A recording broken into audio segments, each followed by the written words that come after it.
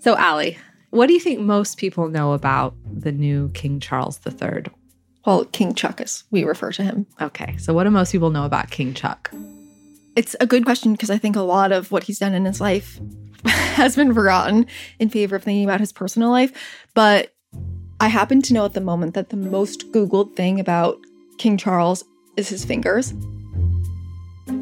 But other things that he's known for include his love of a good conversation with a plant, his love triangle with Camilla and Diana, and being the father of William and Harry.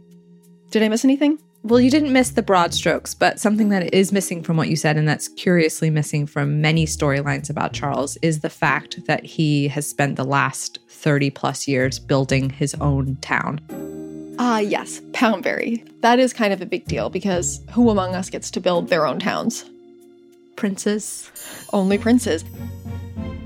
Poundbury is one of Charles's significant passions in his life. How do you feel about using the word passions and Charles in the same sentence?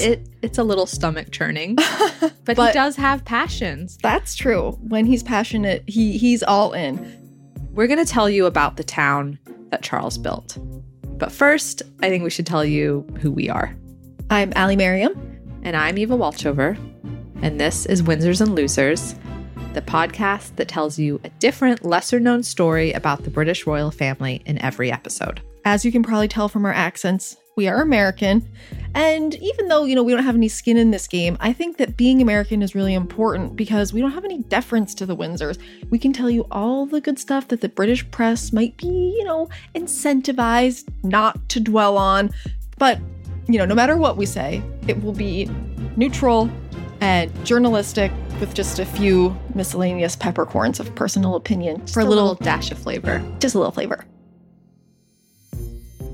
Windsors and Losers is coming January. Listen and subscribe wherever you get your podcasts.